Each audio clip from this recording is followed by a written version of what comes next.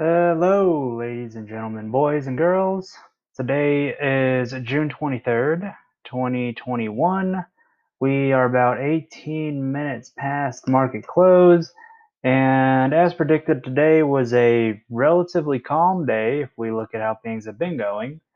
SPY and the Dow closed down ever so slightly, with the SPY finishing about 0.12% down and the Dow about 0.2% down, with the Qs finishing about 0.05% up.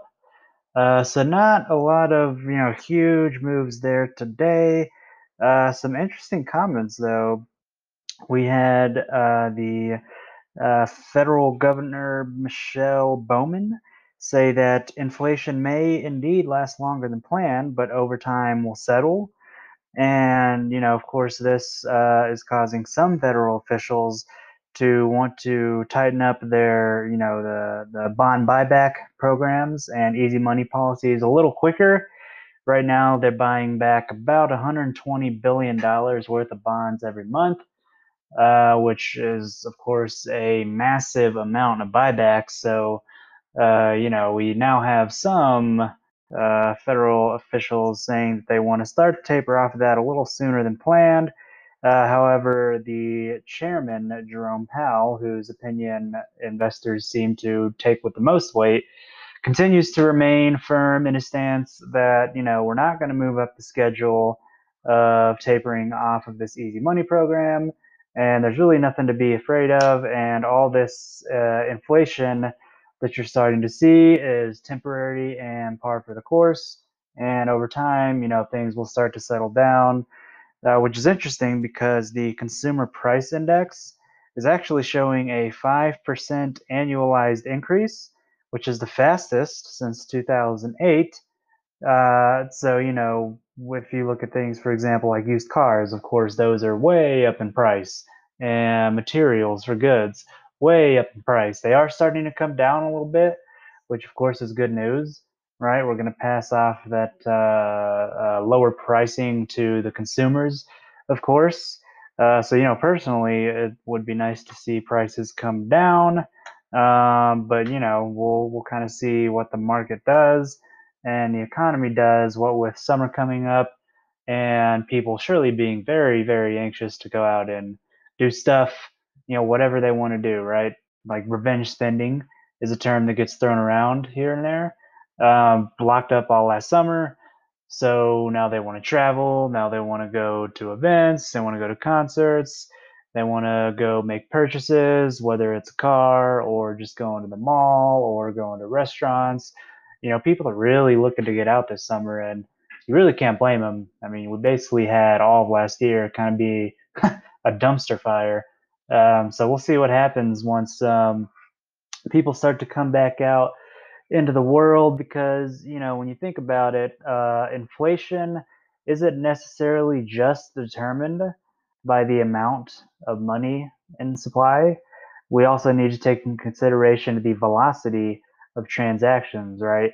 If you have $10, so for example, let's say that you go out to dinner and you leave the waiter a $10 tip.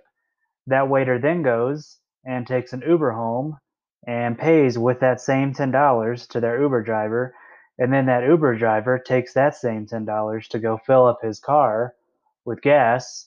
So all of a sudden you have this $10 being used multiple times for multiple things. And that really plays a huge role in, the value of the dollar, right? Because how far can your money get you, essentially? And, we won't really know that until people come out and start spending their money, right? Because once people are spending their money, it's a lot easier for businesses to sort of set prices where they need to be based on, of course, what consumer habits are. So we'll see what happens in the near future over the next few months with all this inflation talk. We'll see if it really kind of shapes out quicker than expected, or if, like Jerome Powell says, it is just normal and it's really nothing to be afraid of. But only time will tell. But of course, we'll be keeping our eye on it and we'll see what happens. Um, Bitcoin is still holding around between 33,000 and 34,000. So again, it's still, of course, it's a good sign that we're not dropping back down.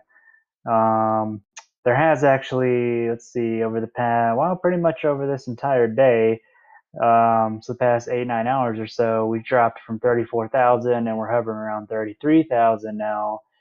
So it's not a significant drop off like we have seen over the past few months with Bitcoin. This one seems a little more controlled, right? A little more sustained. It doesn't seem to be as much of, that kind of FUD selling based on, China and uncertainty with the crypto market as a whole. So we'll see what happens with Bitcoin. But again, we still really need to get up to that 40,000 number and really break through that to really see a true sign of strength for Bitcoin. So time will tell what happens with Bitcoin. There's really no telling at this point, but as long as we don't sort of keep plunging through these support levels below 30,000, 31,000 ish, we'll be okay. It's temporary. Again, Bitcoin is more, and crypto as a whole is more of a long-term play. Because if you think about it, Bitcoin is really only about 10 years old. So it's very, very, very young in the grand scheme of things.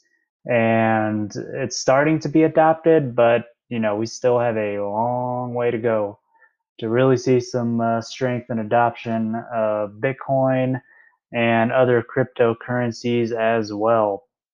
So that wraps up today, June 23rd, relatively uneventful day, but we will see you back here tomorrow for the market open. Have a great rest of your day.